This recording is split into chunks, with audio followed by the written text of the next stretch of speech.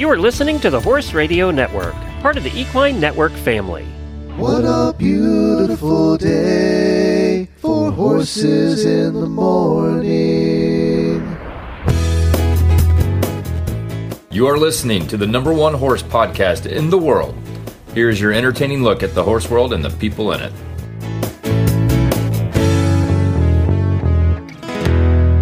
Westmark, and you are listening to the special monthly Sidelines magazine episode of Horses in the Morning on the Horse Radio Network for March 2nd, episode 3129. Sidelines is the magazine for horse people about horse people. Good morning, Horse World. Thank you for tuning in this morning. The Sidelines magazine episode comes to you the first Thursday of every month. This month's episode is brought to you by Cavali Club by Corro. Cavali Club is so cool. Cavali Club is a quarterly subscription box that is seasonally curated to help you discover amazing products for you and your horse. I just love this. Now we get to have great boxes. Cavali Club, which is the original equestrian lifestyle box, and Cavali Club Junior, which is a box for junior and youth riders and their horses and ponies. What kid isn't going to just love that? Each quarterly box is thoughtfully curated to include seasonal necessities, new discoveries, product recommendations from our members, and special collaborations with equestrian artisans. You'll find a variety of items for you, your horse, your home, and more. I just love this, y'all.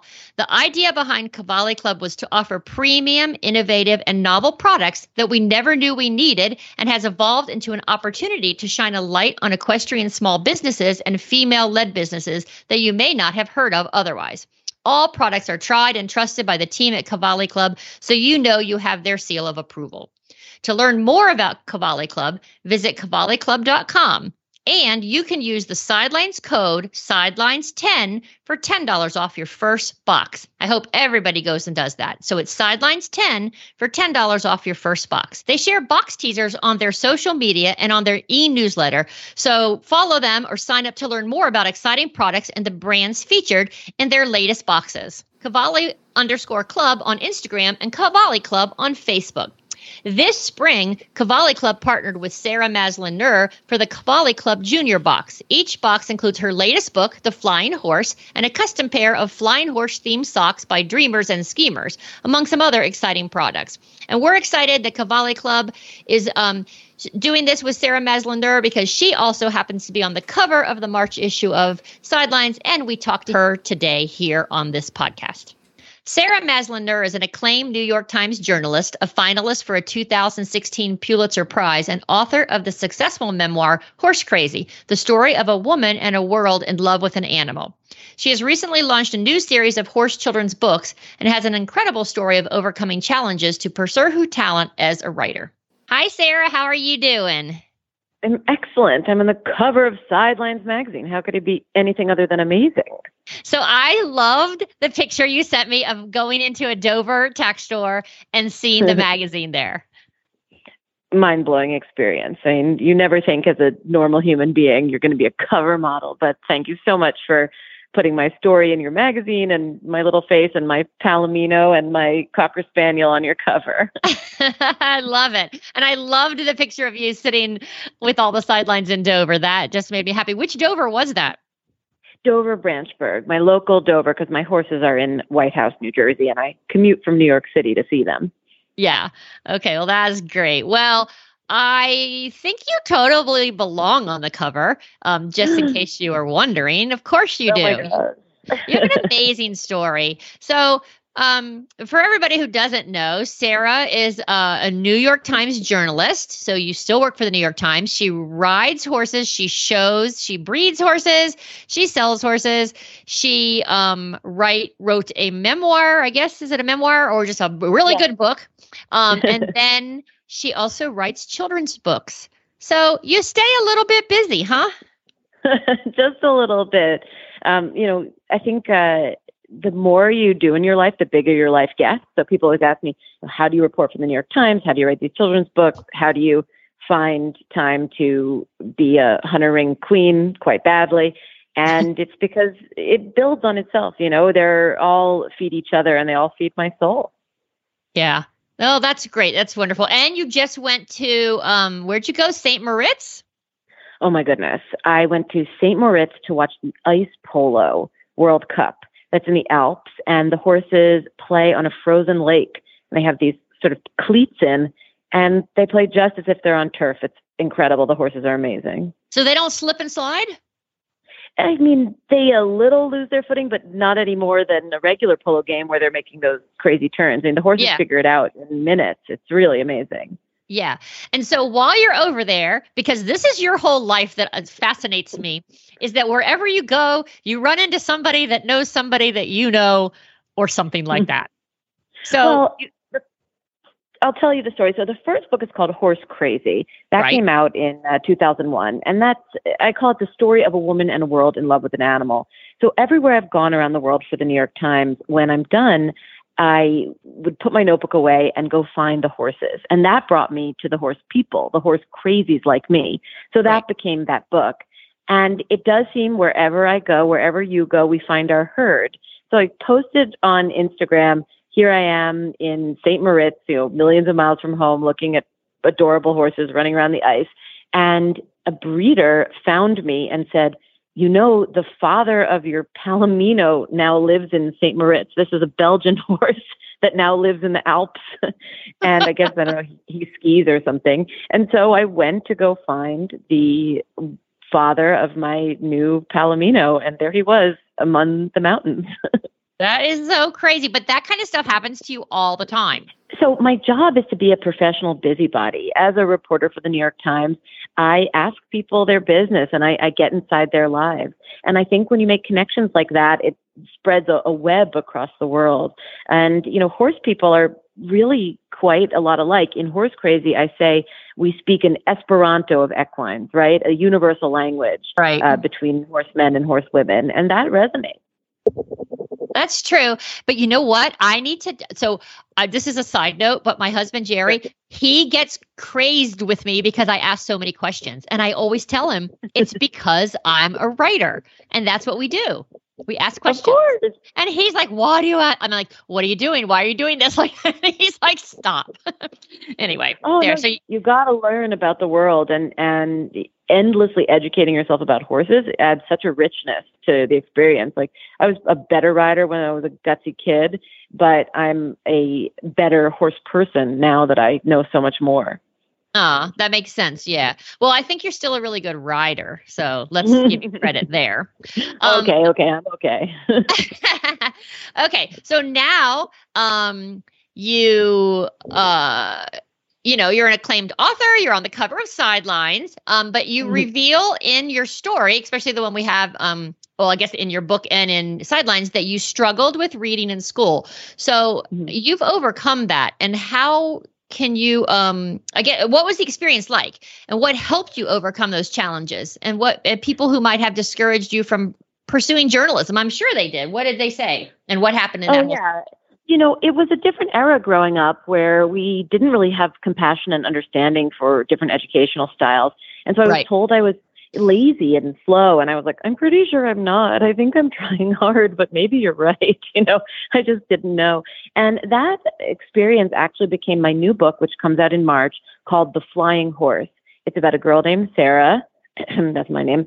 And she struggles with reading and wants to be a writer. Wait a second, this sounds familiar. And her horse, Trendsetter. Wait a second, that's the name of my horse. Okay, spoiler alert, it's all about me. And how they find each other. And Trendsetter and Sarah fail at everything they do. And they have these parallel journeys, Sarah through New York City, where I grew up, Trendsetter through the way stations of equine history in Europe. And they don't succeed. And they find each other and they help each other heal. And my message there is one I didn't get myself in school. It's a bit of like a wishful thinking, which is you don't have to be great at anything to be valuable, to be important. You just have to be good. And they have been good all along. They were a good person and they were a good horse. And it's a little bit the message I didn't get. I was told I was stupid. And I really overcame a lot. My disability, is not remotely as severe as Sarah in the book.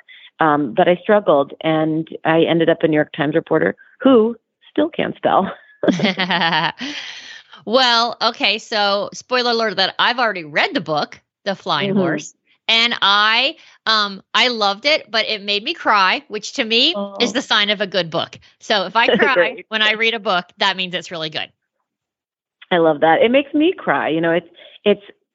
I wanted to sort of throw back to the great horse book authors, Misty of Chincoteague, Marguerite Henry, and create a world of gentleness. So much of my equestrian upbringing was not gentle. I had a trainer who now I look back and it was horse abuse. And the approach to horses was as an animal to dominate. And that's not what happens in this book. And that's not the world that we want to have our children bring up horses in. And there's a real security. I want a kid to get lost and feel safe in that book, just like horses made me feel growing up. Yeah. So when you were writing your memoir, did you ever think you would write children's books also? Absolutely not. I write fact, right? As a New York Times reporter, an investigative reporter, for which I was thrillingly a finalist for the Pulitzer Prize. What's most important is everything has to be true. And here was this opportunity to make fiction, to do fantasy, to not hew so closely to the world. And I had never thought about doing it. A horse girl, an editor, Amy Nevesky from Cameron Books, slid into my DMs on Instagram after reading Horse Crazy. And she's like, have you ever thought about writing children's fiction? And I was like, no, but let's do it.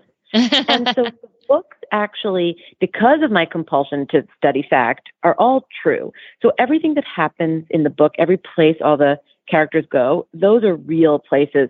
I really flew in the belly of a 747 with 9 Dutch warm bloods, importing them to America, which is how the book gets its name, The Flying Horse. He doesn't have wings, he flies in an airplane. And those are all fact. And Jen, I'd like to tell you about the next book, which comes out in the fall. Okay. That's called The Jockey and Her Horse. And that's based on the true story of the first ever female black jockey in America named Cheryl White. And it's co-written with her brother, Raymond. And she did it when she was 17. And she was a Venus and Serena Williams of her time. And she's been erased really from history, which really follows the story of black equestrians who've been erased from American history, even though they were just as much a part of it as any other equestrian. And Cheryl's story is all true. However, I threaded in a fictional narrative in there to really explain that erased history. So I don't know if you know this, and I didn't know it, but thoroughbred racing owes all of the sport to Black Americans. The way you did thoroughbred racing was you ran the horses you owned with the humans you owned on their backs. That was the earliest days of racing. People went to West Africa to purchase humans because of their equestrian skill and bring them back to be jockeys. And it really hasn't had its moment in the sun with that. So my little girl, Cheryl, in the book, she was actually, the real Cheryl was a math genius. And so my Cheryl goes to a math Olympiad in Senegal, West Africa, where she learned that erased history. And so in the same way, the reader is learning along with Cheryl. So that's a true story, but it's fictionalized the journey. Right. Well, I can't wait to read that one. Thank you. Okay. So you're incredibly busy. You've had all these amazing experiences in your life. Can you pick a few of your experiences that stand out to you? Yeah, absolutely. I have had wild ones. And one of the best was meeting Marwari horses in India. So Marwaris are an indigenous Indian breed, and they're big like thoroughbreds and fleet like them and hot like Arabians, very erect. And they have these curlicue ears at the top of their head that meet in a heart. And we all know everything curly is better, right? French fries, curly fries are way better than French fries. A pigtail is better than a ponytail. So these are just gorgeous horses with these Dr. Seuss ears on top. And after I galloped one through a marble ravine in Rajasthan, I was like, I have to get one of these. But you can't get them. They cannot be exported. They're considered a rare national treasure, a rare precious resource. So they don't allow their export. But there's one lady in Martha's Vineyard who has a dozen of them. So of course I had to meet her. I met her. She's a absolutely fabulous aristocratic lady, and she talks like this, darling. And she has been exporting a couple before they put the ban in 2011. Well, Jan, she has a 2-year-old, and she has a 3-year-old, and she has a yearling. And you might wonder, if they've been banned for upwards of 10 years, how is that possible? And that's because she doesn't believe in rules, darling. And she's been smuggling Marwari semen in her pockets from India Oh ever my gosh. since, and building this herd in her island paradise. And if that's not horse crazy, I don't know what is. Yeah, that is pretty crazy. That's really crazy. Yeah, one of the things I like about your Horse Crazy book is that you would just be doing something and stumble upon people or horses, and then they would have this amazing experience. You would have this amazing experience. I'm not sure that happens to every equestrian, but I think you're just lucky. I don't know. It can. The amount of people who have shown unbelievable generosity. For example, instead of a bookstore book tour, I'm doing a barn-to-barn book tour. And I put on Facebook on some horse groups, have me at your barn and I'll read horse books to you and we'll hang out in the paddocks. And 27 barns have responded. And I'm going all over the East Coast and a little bit in California, stable to stable. And I really think we're all bonded by a passion. And the more you ask, the more you give and the more you get. We're all part of one herd. It's really exciting. Oh, I love that. That's really cool. I really like the barn to barn tour. That's pretty cool. And I'm accepting more visits. People can slide into my DMs, Instagram, Once Upon a Horse, and I'll come to your stables. That's pretty cool. So I guess for you, what is I think I know the answer, but what is the best thing about being a horse person? You know the answer? What's your answer? Tell me. I think just all the experiences you've had where you've just met all these different people all around the world. I mean, if you think about it, if you're like an accountant and that's your job and you're just sitting in an office all day, you're probably not meeting all these. I'm probably going to get hate mail from accountants, but no. You're not going to meet all these amazing accountants by just sitting in your office. But you, because as horse people, it's like anything. When we go to a horse show, you start talking to somebody and bam, you become friends. They send you a pony. That's happened to me. I mean, all the same, similar stuff where that happens. So you're right that horses have absolutely expanded and enriched my world. I've met incredible people. The people that I imported horses from are now flying to New York for my birthday. Just people around the world that I would have never thought to be friends with. That cavalry officer from India, the founder of the New York City Black Rodeo, a 98-year-old man by the name of Dr. Blair, who I used to work for. He's coming to my book party. Yes, horses have expanded my world, but I have to tell you that it's the intimate conversations with just a horse that are my favorite part. The permission they give us, the incredible grace to ride them, the power they lend us, the big liquid eyes, that's those quiet conversations with nobody but me and a horse are my favorite part. Oh, I love that. Yeah. When I had my horse farm, my daughter and I, our very favorite time of the day was night check at night, like at 10 or 11. We'd go down to the barn because our barn was like right next to our house, go down to the barn and flip the lights on and they'd all be blinking their eyes and we'd give them hay and all the snuffling sounds. Yeah. That was the best. Mine is when my big horse, I have a 17.3 KWPN doing the AOs, and he weighs 1,563 pounds, I think it is. I just had him weighed. Just can't believe how huge he is. And when he gets in a little ball and like a cat in his stall, and I walk in, he's a very opinionated horse, so he makes a lot of noises. And I walk in, he goes, ugh, he doesn't want me to bother him when he's lying down. But then he puts his head on my lap, and it's just the best.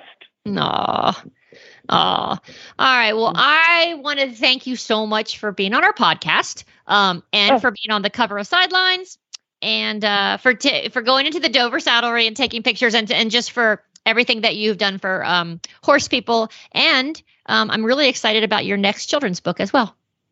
Thank you so much. And I will add one thing that, when you have the grace of horses in your life, it's really important to give back. And I'm on the advisory board of Gallop NYC, which is New York City's largest therapeutic riding organization. Mm-hmm. We do about 500 lessons a week for disabled New Yorkers in New York City, which you wouldn't believe. And that is just the grace of my life, is being able to steer whatever excitement and buzz around my book into doing good works. And you've been very kind to them, and you always have therapeutic organizations in your magazine, and I just love you for it. And thank you for putting me on the cover. Well, everybody needs to go read the March issue of Sidelines. You'll see Sarah on the cover.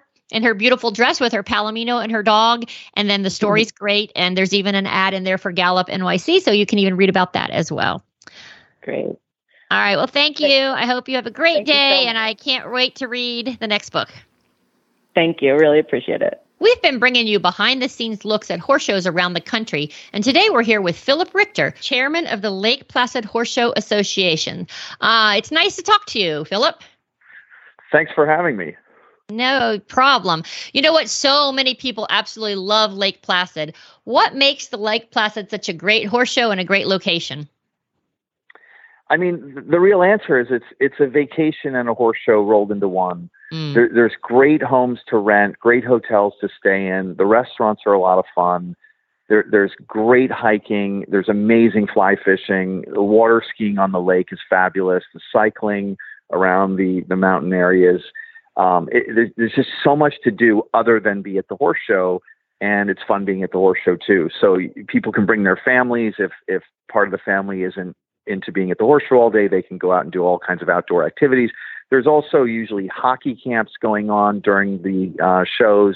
There's lacrosse camps going on up there. So there's just tons and tons of activities that are outdoors.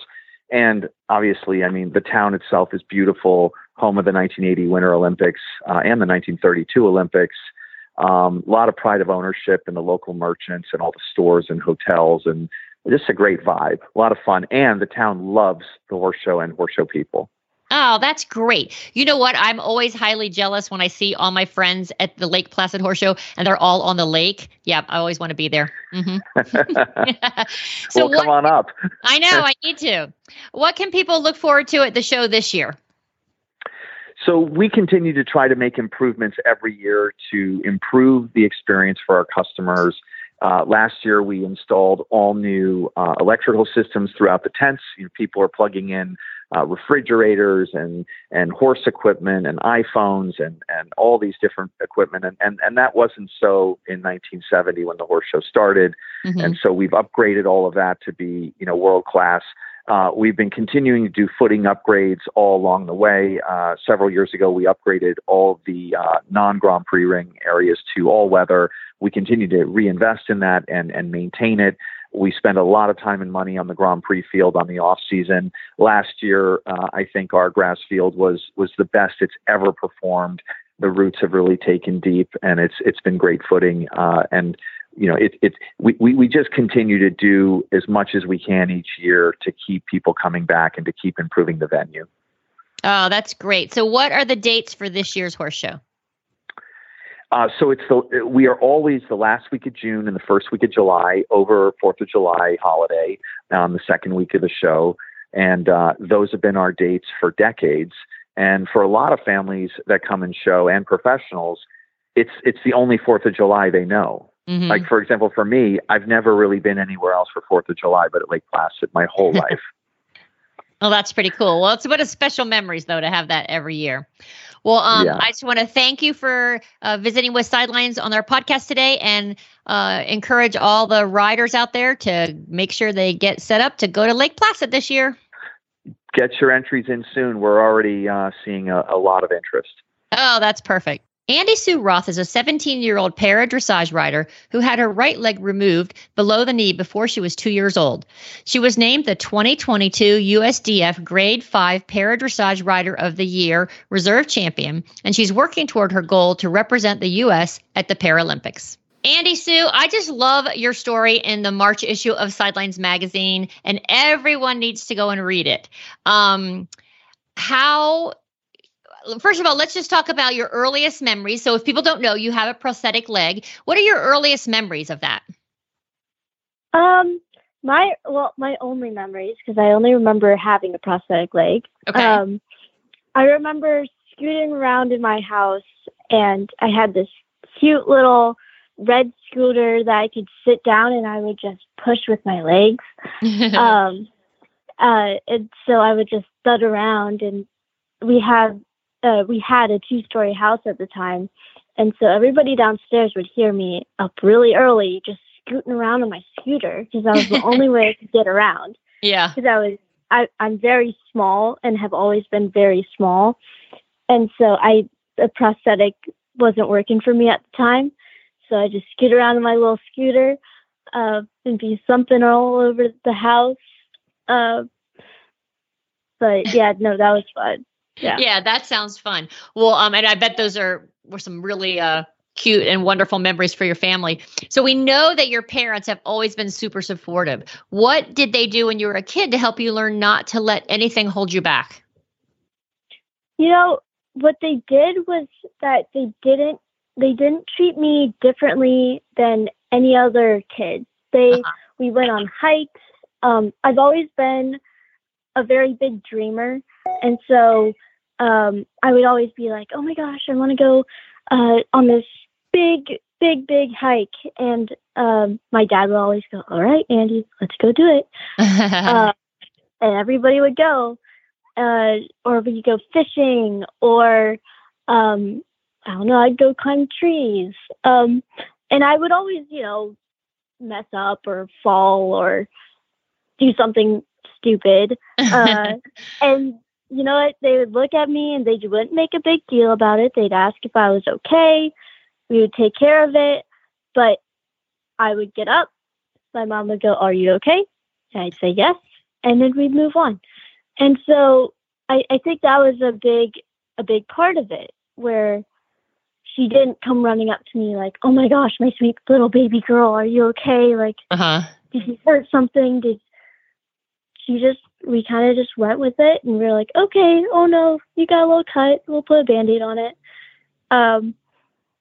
And yeah.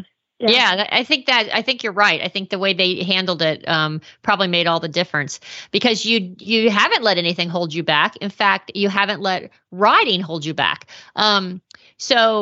And I love the story in the magazine about how in Sidelines, in your story, where you said that when you were little, your mom just put you on the buddy seat in the back of the horse and off you went.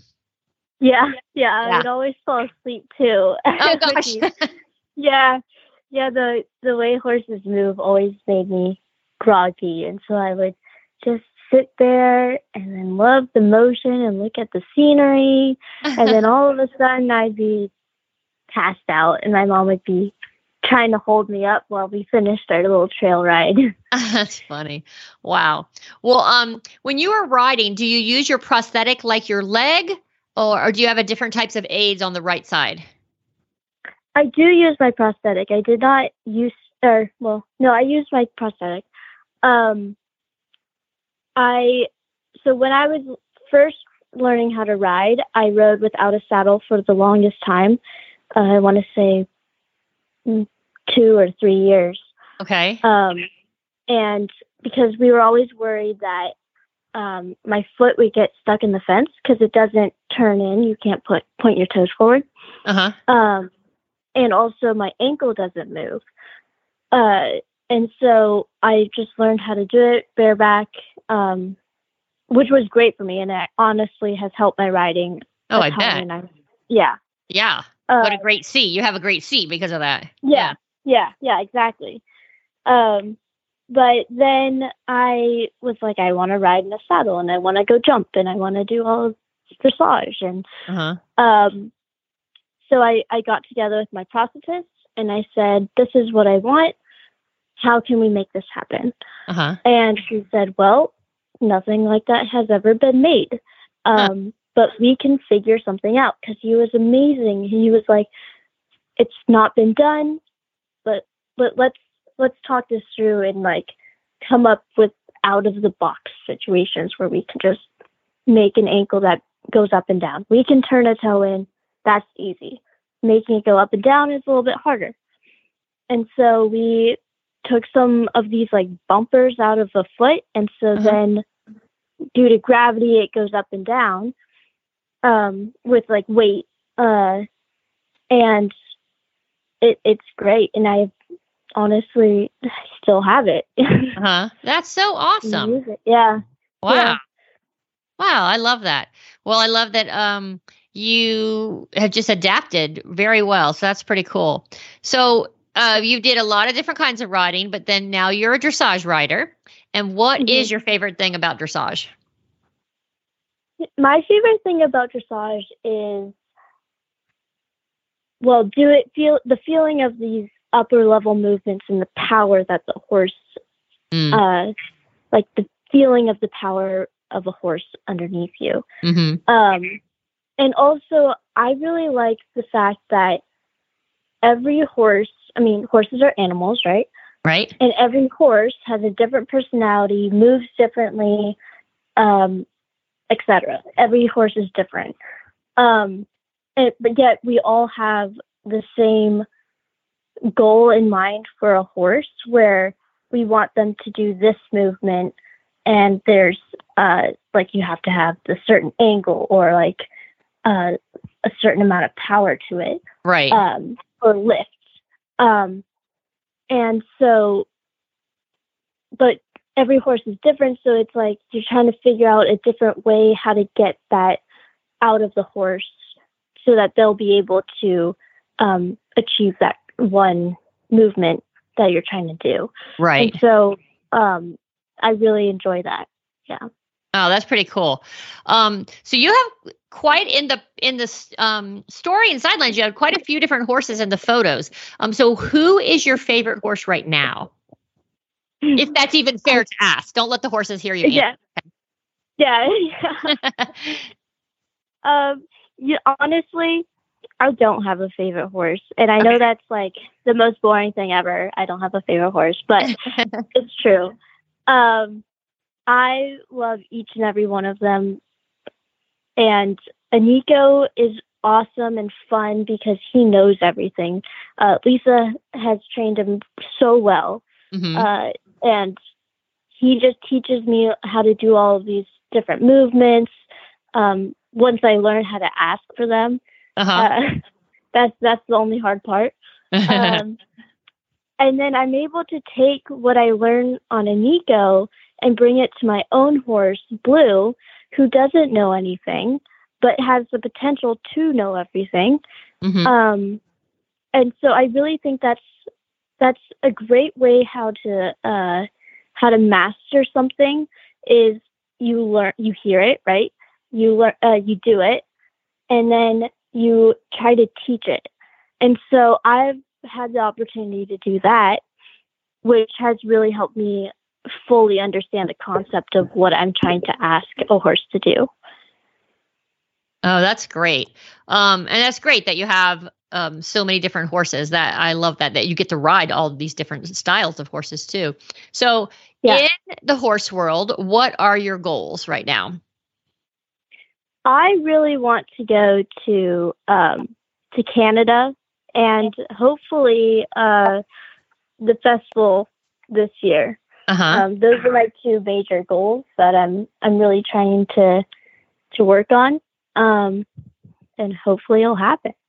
Oh, great! I hope so too. So, what would it mean for you to ride on the U.S. Paralympic team? That it would mean a lot to me. I, like everybody else, had a dream of becoming an Olympian or a Paralympian. Right. But you grow up and you see how hard you have to work, and how many hours it takes. And during like bad weather, you have to ride through it. You have to push through it. And I think that stops a lot of people. But for me, I've always just loved horses. And so I go out there and I'm like, well, the weather's really bad, but we're going to ride and we're going to have fun. And so all of that work just motivates me to push forward, and continue to try my best to get the best out of my horse, to show our partnership, which has given me an avenue for me to show that my disability doesn't mean it's like a restriction on my dreams. And so para riders have to overcome a lot of things that able-bodied riders do to be dedicated at the top of their sport. Right. And paras have the extra complications to be that high of level. Right. And so by being a Paralympian, I could be a part of showing what I can do and not let anything stop me. I can be one of those people that shows others that there's nothing stopping them. Oh, I love that. And I think you're going to do it because I can already see that nothing has stopped you yet.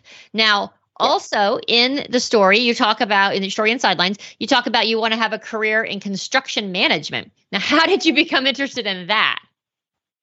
Yeah, well, my neighbor, or my older neighbor, we just moved, so I'm still trying to get used to the whole different neighbor thing. But he was an architect for the Twin Towers. Oh, wow. Which is so cool. Had so many cool stories. And I always loved listening to them. And then one day he said, you should come over and build a model boat with me. And I've seen all of his model boats. These are like he made model boats that you'd see in museums. They are beautiful. Wow. Tiny, tiny pieces. You had to have so much patience.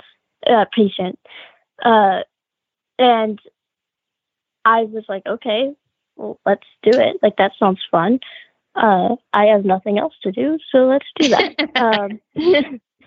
And so we did that. It took forever, but when it was done, I really liked it, and I gave it to my grandpa as a present because boats have always had a special place in his heart. Uh-huh. And so I was like, I think this should go to my grandpa. But I loved that so much, and I get to see that boat every time I go visit my grandpa. Because it's sitting right in the middle of the living room so that everybody can see it. And that's really where my love for construction kind of sparked. Yeah. And I've always liked doing things outdoors and building things with my hands. And I've always been the person that likes to fix things, whether like anything. And so that's how I found the love. That's a wonderful story, and what a cool neighbor, huh? And so awesome that your grandpa has it and everybody gets to see it. I just love that. Yeah, that's cool. Well, I wish you the best of luck in your career. Now, I know that you have had so many people in your life that have been, part of your journey. Who has had the most impact on you in the horse world and in your life? Yeah. My mom has had a lot of impact, especially in the beginning and throughout still. She's always there, always helping. And my trainer, Lisa Helmer, has been a really big mentor in my life.